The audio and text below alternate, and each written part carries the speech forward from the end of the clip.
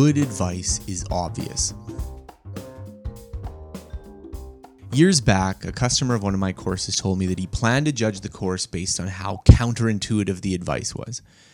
Now, from a theory of information, this is actually a reasonable strategy. Information in this sense is a measure of surprise. You don't learn much when someone tells you something you already know. In contrast, ideas that totally change how you think about something are more valuable.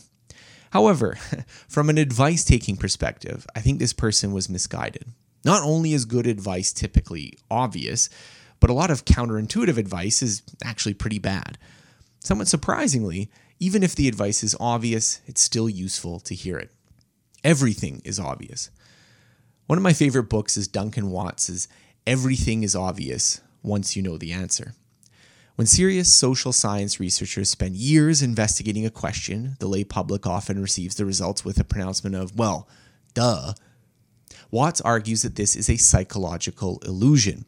We judge obviousness not by the information and whether it's strictly new, but if it violates our intuitions. Unfortunately, our intuitions are often fuzzy, which makes many scenarios seem plausible. When investigators painstakingly look at a question and find an obvious answer, it may seem like a waste of time. Except, very often, the opposite conclusion was also plausible. In other words, we actually have learned something from an information theoretic perspective, but our sloppy intuitions make it seem like we already knew the answer. The obviousness of good advice. I've been lucky enough to receive a lot of excellent advice. This advice helped me launch a business, growing it into a multi-person team, and even writing a best-selling book. Little of that advice was counterintuitive. Instead, it generally crystallized something that had felt like a possibility, but only stood out once it was articulated by someone who knew more than I did. One example occurred when I was preparing to do the promotion for my book, Ultra Learning. I'd already spent nearly a decade working through the ideas and multiple years going through the process of actually writing it. Now the dreaded phase of marketing was beginning, and I wasn't quite sure how to approach it. I remember asking my friend James Clear, author of the enormously successful Atomic Habits, to tell me what he did. He told me that he had been on over 200 podcasts in the first 6 months of the book's launch, including around 80 that were released in the first week the book went out. Whoa. By the standard of counterintuitiveness, the idea that going on lots of podcasts to promote a book was pretty uninformative. I already knew that. But had I not received the advice, I probably would have thought going on a dozen or so podcasts was enough. The advice seemed obvious in retrospect, but I would have been wrong had I not heard it. There are no secrets, but you also don't already know the answer. When I interact with people, I find they often fall into two camps when it comes to advice. The first group believes in secrets.